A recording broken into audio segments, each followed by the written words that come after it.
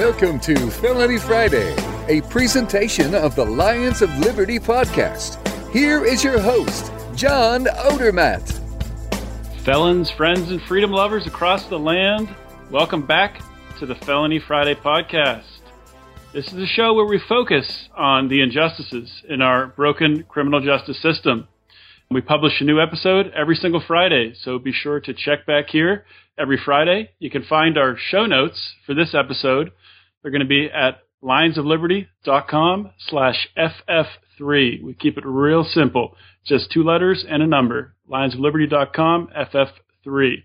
So be sure to follow up, and you can check out everything we talk about, and I'll link to any articles that are cited in this episode. I'm really excited about today's episode because we have a little bit of a first, a little bit of a different format.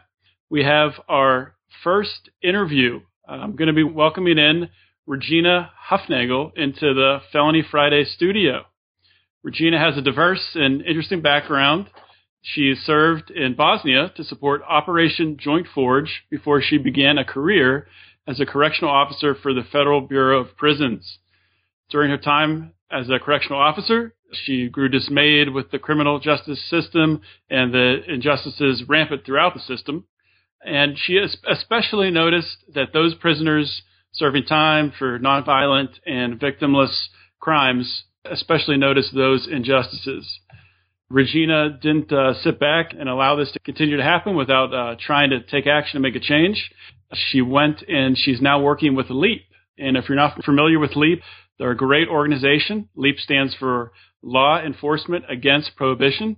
LEAP is a nonprofit organization made up of current and former members of the law enforcement and criminal justice communities.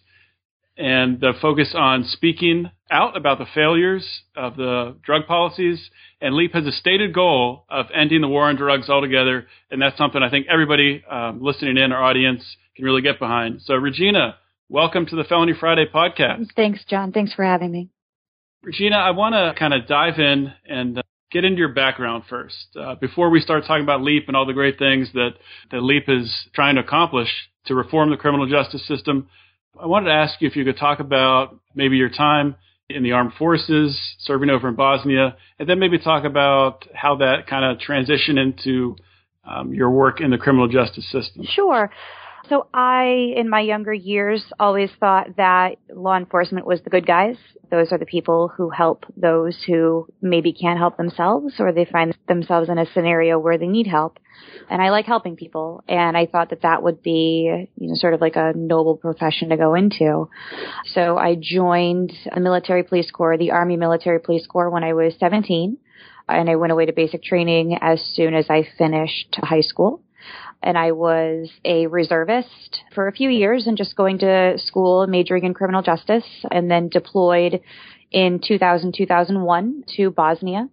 And then when I got back from that deployment, my plans were to just continue studying criminal justice and leverage my veteran status to help me get a job in law enforcement. That actually did happen. The Federal Bureau of Prisons opened FMC Devens, it's a federal medical center, on Devens, which was where I was sometimes drilling, and it was fairly close to home. So I applied for a position as a correctional officer, and I was hired.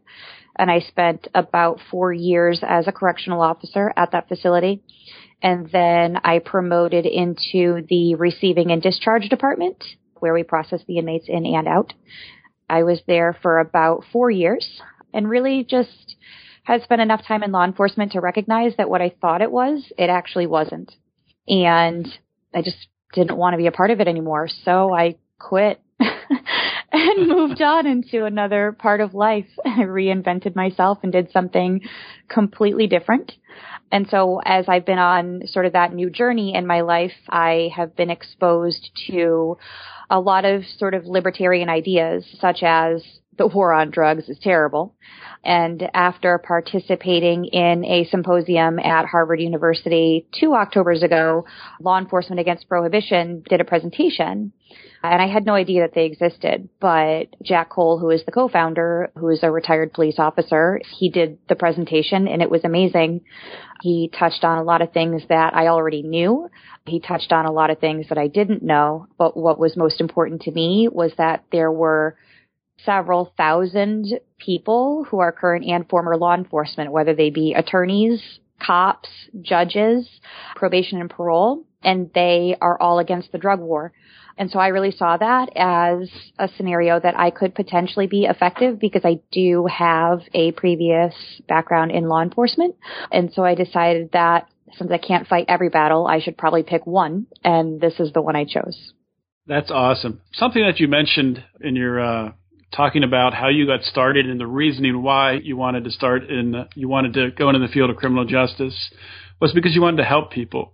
This is kind of a general question, and I know I guess it's probably just going to be your opinion, but would you say that a lot of the people that you worked with when you were working as a correctional officer really were doing it because they wanted to help people? Did you come across a lot of people who were in the field maybe just because they wanted the power? It's definitely a mix. There are people in law enforcement who most certainly should not be there. I would say that they're definitely in the minority.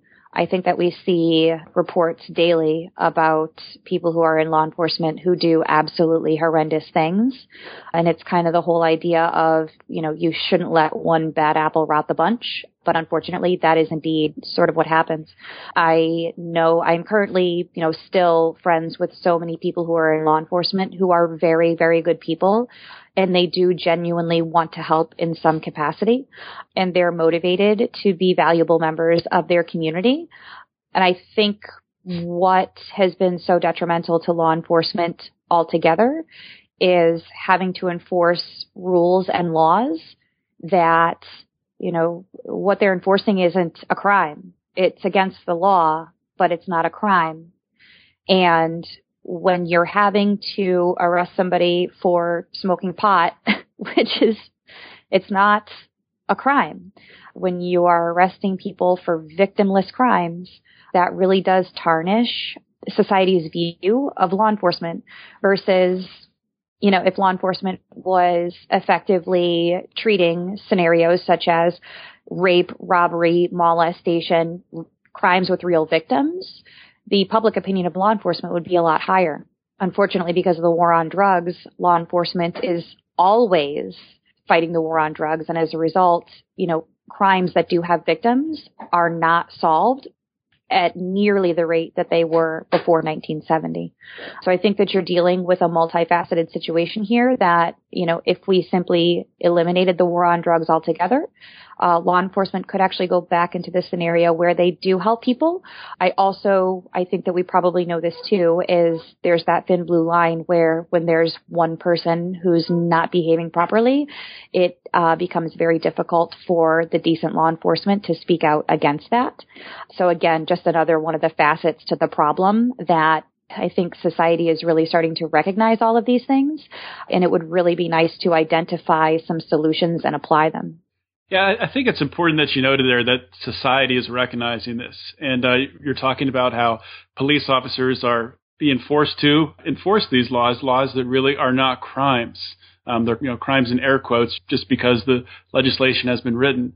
But no one's being harmed. There is no victim. Regina, during your time as a correctional officer, are there any specific situations or points in time that stand out as a turning point, maybe some sort of event where you were able to realize just how broken the criminal justice system is? Any cases that you came across with individuals really being abused by the system that's supposed to be serving the people? Yeah, absolutely. It's one of the things that was absolutely the turning point for me is so sex crimes, particularly sex crimes against children, is something that a great deal of society has a major issue with. And we were seeing that those who are incarcerated in federal prison for molestation of children, there's no effort to treat them or rehabilitate them. And so as a result of the public outcry against that, the Federal Bureau of Prisons started the first sex offender management and sex offender treatment program. And I think that was maybe 2003 or 4. And the institution where I worked was the test institution. So they processed out a bunch of general population inmates and processed in a bunch of essentially child molesters. And they may have been ones that they suffer from some pretty significant mental health issues. And so they don't know their left hand from their right hand, and they're really sort of bad off. Then there are ones who are as normal as you and I, and they knew exactly what they were doing. And it was a good mix. And so they started the management program and the treatment program. One's voluntary, one is not. And it doesn't give the inmate any time off of his sentence. But the purpose of the programs is to try and help them mitigate and manage their behavior. Because the recidivism is a fancy word for reoffense, the recidivism rate for sex offenders is actually 86%. So not only are we attempting to help them manage their behavior when they get out of prison, we're also attempting to learn about how it is that they do what they do and get away with it. This is actually probably the first time I've ever felt in my law enforcement career that I was actually doing something good for the community. Because if we know that a child molester's rate of reoffense is 86%, then we know that they definitely need to be incarcerated because they're not molesting children while they're incarcerated. So that was a big thumbs up for me. What we also found out that on average is that for every one known victim, that there's approximately 6 or 7 that are unknown. And we find that out because we are counseling them and attempting to, help them manage their behavior. Both of these programs were really amazing to help us gather information and then, funnel that out to the community and to law enforcement. So that was great. But what really bothered me was when I was in the receiving and discharge department, and every single day the inmates would, come in to start their sentences, or they'd be released because it was the end of their sentence. And I would be releasing just some, random black dude who's been incarcerated for 15 years because he had some pot. And on the same day that I'm releasing him, I'm releasing a known child molester who has 6 or 7 victims, and he's only been down for 3 years. And he's got actual physical victims. He has hurt people, and he's only incarcerated for 3 years. And statistically, he's a white guy versus the black guy who's sitting right beside him who has been incarcerated for 15 years for a couple pounds of pot. And this happened every single day, over and over and over. And it just kind of got to me that I'm in this scenario where I have to see this every day. It's wrong. This system is wrong, and I'm a part of this system, and it seems as though there's nothing that I can do in this position to change it. And, once you sort of start thinking about those things and you allow yourself to think about that stuff, you can't go back. And it was just sort of the straw that broke the camel's back for me. That's really unbelievable. Something that happens every single day.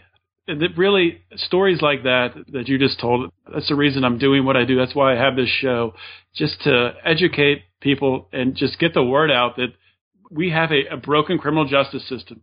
We have a system that lets dangerous people walk after short sentences, 5, 10-year sentences, and keeps someone in prison. Still today, keeps someone in prison for 5, 10 years for selling some marijuana. Listeners to this show are familiar with a story I've told many times about a friend of mine who was in college, and he ended up selling some marijuana to an undercover police officer. And obviously he didn't know this guy was a police officer. A police officer kept coming back until he got him to buy enough marijuana. And this kid wasn't even a dealer. He was going to find this stuff to sell to this guy just to make some extra money, and got him to the point so that he could charge him with a felony. So he ended up getting charged with a felony, spent a year in jail. I think he's still on probation. And it's I'm not going to say ruined his life, but thankfully his family supported him. He's had a lot of support, and he can bounce back from that. I think it's important for felons to know that even if you do make a mistake, or if you do make a mistake, I should say, in the eyes of law enforcement, in the eyes of the criminal justice system, that you can still come back from that. I'm glad that you brought that up. And actually, that was one of the things about Jack Cole's presentation when I saw the first LEAP presentation. That's one of the things that he actually talked about, was that the war on drugs they actually intentionally created felons to be able to meet quotas. And that, somebody like your friend, that happened all the time. And they would, charge them with felonies. They were decent people who weren't actually doing anything wrong. And once you are a felon, it's harder for you to get a job. You can't vote. You can't carry a firearm. And yeah, there are ways to overcome it if you have, like you said, supportive family. But the rate of incarceration for white males, the lifetime rate of incarceration potential is 1 in 17. The lifetime incarceration rates of potential of black males is 1 in 3. And oftentimes we're talking about those who are not in great financial circumstances and who are also, maybe not in great educational circumstances and are probably suffering from broken family situations. And their ability to overcome that felony is pretty difficult. So the war on drugs is so multifaceted in that, the way it affects one person is not the way it affects another, but on the whole, the way it affects society is that the United States now has the largest prison population in the world, larger than places like dictatorial Russia, but we only have 5% of the world's population. I think it's a good point that you make, that the war on drugs has a variety of effects on many different people and affects different people's lives who are convicted of crimes in different ways. The people respond differently, and some get stuck in the system and don't come back out. And some, like Michael Santos, who was convicted of cocaine crime, writes books in prison and makes millions of dollars and comes out, and he's a great advocate for helping felons to rebuild their lives after making a mistake. Something that I wanted to touch on, as a libertarian, I am, and I think you said you're a libertarian as well. Mm-hmm. Oftentimes we talk about just exactly how to unravel the state and how to get coercive government out of our lives. And there's certain aspects of government, like foreign policy and immigration, to name two, that I think are pretty complicated and maybe are not just as simple as just ending it. But with something like the war on drugs, something like especially marijuana prohibition, something like that, it's pretty straightforward. That if you can end it, you're going to make the world a lot better. You're going to make the world a lot more moral and a lot more free. So, Regina, is there anything that LEAP is doing specifically to educate people on the necessity, number one, to end the war on drugs, and the reason why the war on drugs is so immoral? Absolutely. So we, just like I'm on your show right now, I was on a radio show in Atlanta, I think right around Thanksgiving. It was supposed to be like maybe 30 minutes. It ended up being an hour and a half. We sing like birds. We host all sorts of symposiums on, larger scales, on smaller scales. We are always looking for opportunities to speak at colleges, Rotary clubs, whatever the case may be. The Speakers Bureau is actually pretty large. I spoke at Freedom Fest at the Boston Common over the summer. Freedom Fest has been going on for something like 17 years. And it's amazing to me that people can go into the Boston Common on a beautiful summer sunny day and smoke all the pot that they want with the cops walking all around and nobody gets arrested. But there's tons of people rotting in prison for doing exactly what they were doing because somebody pulled a permit so that you could smoke pot on the Boston Common. So we are always looking for opportunities to speak. We do tend to speak at a lot of libertarian type forums. We also do our best to get in front of people who are not at all libertarian and who are completely pro war on drugs so that we can help with that message. So, sometimes it's just putting the bug in someone's ear. We like to talk about, the current situation with tons of legislation going on in the nation for medical marijuana, because ending the war on drugs is ending the war on all drugs. And if we're going to stop marijuana prohibition, that's a baby step, but it's a baby step in the right direction. So we just have to keep stepping in those directions. So we speak at a lot of libertarian forums. And when I am speaking with libertarians, it's not for me to preach to the choir. It's for me to say, what are your ideas on this? Because this should be a symposium and we should talk about this. I want to hear what you think, and I would like to collaborate.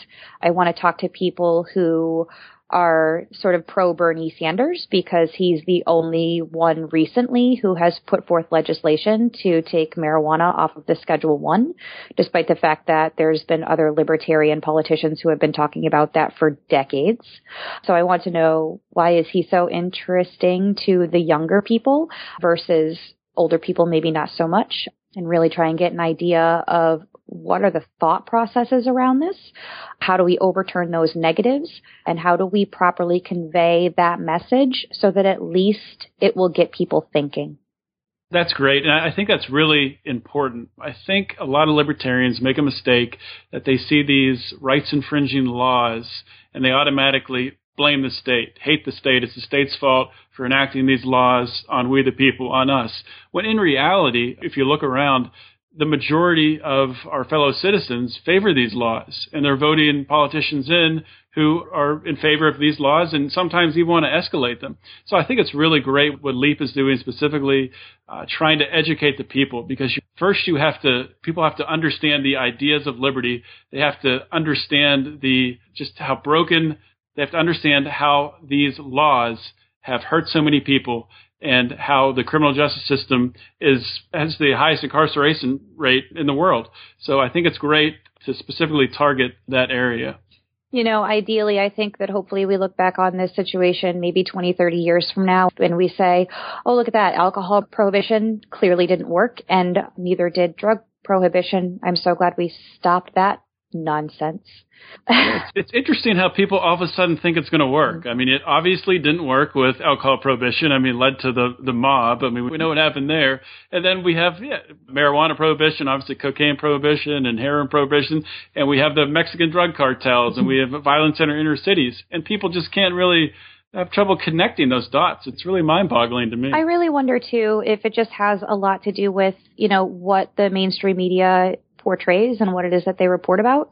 Because if you look at what happened in Portugal decriminalized all drugs 15 years ago. And they took all of the money that they spent on the war on drugs and they channeled it into social rehabilitation programs. And they have seen massive decreases in infections that are associated with drug use, whether it be needles or what have you, massive reductions in rates of HIV transmission. The population who has come forth to seek help for addiction skyrocketed. And as a result of them coming forth and saying, I need help, they got the help that they needed, and now they've returned to society and they're better functioning members of society versus the current system that we have in the United States, the European system, if that's what you would call it, that we just incarcerate them. And that's not where people stop doing drugs because, there's plenty of drugs in prison. So Switzerland is another example. Switzerland has a heroin program where if someone's addicted to heroin, they go to their doctor. They say, I'm an addict, and they are treated for their heroin addiction by a doctor with heroin. So they essentially get a prescription for heroin. And because they're on that prescription and they're monitored by healthcare professionals, they have jobs, they have families, they're functioning members of society. You don't see people on the streets in Switzerland, in the ghettos, shooting up heroin in dark alleys. There are so many other examples of what other nations have done that have been massively successful. And I think it's simply that people in the United States don't know because they maybe only watch one certain channel on TV. And despite the fact that there's the internet where you could go research all this stuff, people just sort of would rather watch cats on YouTube. Ignorance is bliss, maybe. Yeah, I think it's important how you've pointed out it's good to bring these drugs and behaviors out into the open. I know that Leap and myself here on the show, I'm not advocating drug use. We're not going out telling people to use heroin, but people are addicted to heroin. People have problems. People are addicted to cocaine. And would you rather these people be getting their heroin and cocaine from shady black market drug deals where they could get something in the heroin that kills them? I mean, most heroin overdoses are because the heroin there's something wrong with it. There's something in the heroin. So we'd rather have that, under a doctor's care where they can at least maybe wean themselves off of it or get them to a level where they're not so heavily addicted in their lives. Right, absolutely. And that's actually one of the key talking points that we make about the legalization of marijuana is marijuana does actually have massive medicinal properties, clearly. And if some little 4-year-old girl who's having horrible seizures and the only thing that helps her, that stops the 200 grand mal seizures a day is low THC, high CBD marijuana, Why would she not be able to get that from a regulated and licensed dispensary? Why would you risk her parents going out into the illegal market and getting that for their little 4-year-old daughter who they're just trying to save her life versus giving her pharmaceuticals that melt her brain? Why are we still letting something like medical marijuana, why is that still on the streets? Why is that not regulated so that that little 4-year-old girl is maybe not ingesting something that's going to kill her? And why are we risking putting her parents in jail when they're actually doing the best thing for her that they possibly can? And so, absolutely. And the same thing applies to the heroin, is you don't know what's in it. But in Switzerland, they know what's in it. And the other thing that, we're noticing too is that I think the statistic was that the opioid addiction, the heroin addiction in the United States has actually increased by 40% since 2011. And I think the statistic that I most recently read is that there's 4 heroin overdose deaths a day. And so that's horrible. And if that is indeed the case, and we know that there are better ways of treating that, why are we not implementing those? Why are we still letting people kill themselves with their heroin addiction when it doesn't have to happen that way? It truly is sad. It truly is sad how easy it would be to help these people, and the current laws, society's current view on a lot of these substances is actually harming people more. Mm-hmm. But I wanted to ask one last question, sure. Regina, mm-hmm. and I wanted to know if anyone in the audience listening, if they want to connect with LEAP or get involved, is there anything they can do to reach out to you to help out? Absolutely, yeah. So our website is www.leap.cc. Law Enforcement Against Prohibition comes up in a Google search. And there's a couple of different ways that you can get in touch with us. You can go on our website. You can check out our booking team. You can ask the booking team to help us book speakers and arrange presentations in front of new audiences across the country. That is great. And so, you may be interested in just, booking a presentation, but you may also be interested in maybe being a speaker. We've got various different roles where I actually have, for lack of a better term, a handler, where my handler will call me up and say, hey, I have this speaking engagement for you on this date at this time. Are you interested? And so there's sort of the people who are in the foreground. There's the people who are in the background. So there's various different ways that you could participate if you wanted to. And, it's really rewarding work, and it's really essential that others help LEAP get their message out. So one of the things, too, our website's pretty extensive, and I think one of the things that is really important is that, there are people who just don't know how to have this discussion. So if you want to learn on how to talk to your family and friends about why we should legalize drugs and we should end the war on drugs, give us a call, shoot us an email. We can help you with the talking points, and we can point you in the direction of where it is that we're going to have our next speaking engagement that's going to be near you that you can participate in. So yeah, www.leap.cc. Regina, thank you for coming on the show. I want to thank you also for everything you're doing with LEAP to end the war on drugs. You can find the show notes. I will link to everything Regina just referenced. You can find the show notes at lionsofliberty.com/FF3. Please remember to subscribe to the podcast on iTunes or Stitcher Radio, if that's your thing. If you're on iTunes, leave a comment. We really appreciate that. Please reach out to the show. Feel free to reach out and email us at felonyfriday@lionsofliberty.com if you have ideas for guests. Please, folks, remember also to follow the Lions of Liberty on Facebook and Twitter. You can also join our private Facebook forum simply by searching Lions of Liberty on Facebook. Just punch that into the search bar, and our group will pop right up, and we'll be sure to let you on in. So with that being said, guys, thank you for listening. I really appreciate it. Thank you again to Regina Hufnagel for joining us here. And with that being said, I'm going to sign off. Always remember to keep your head up and keep the fire of liberty burning.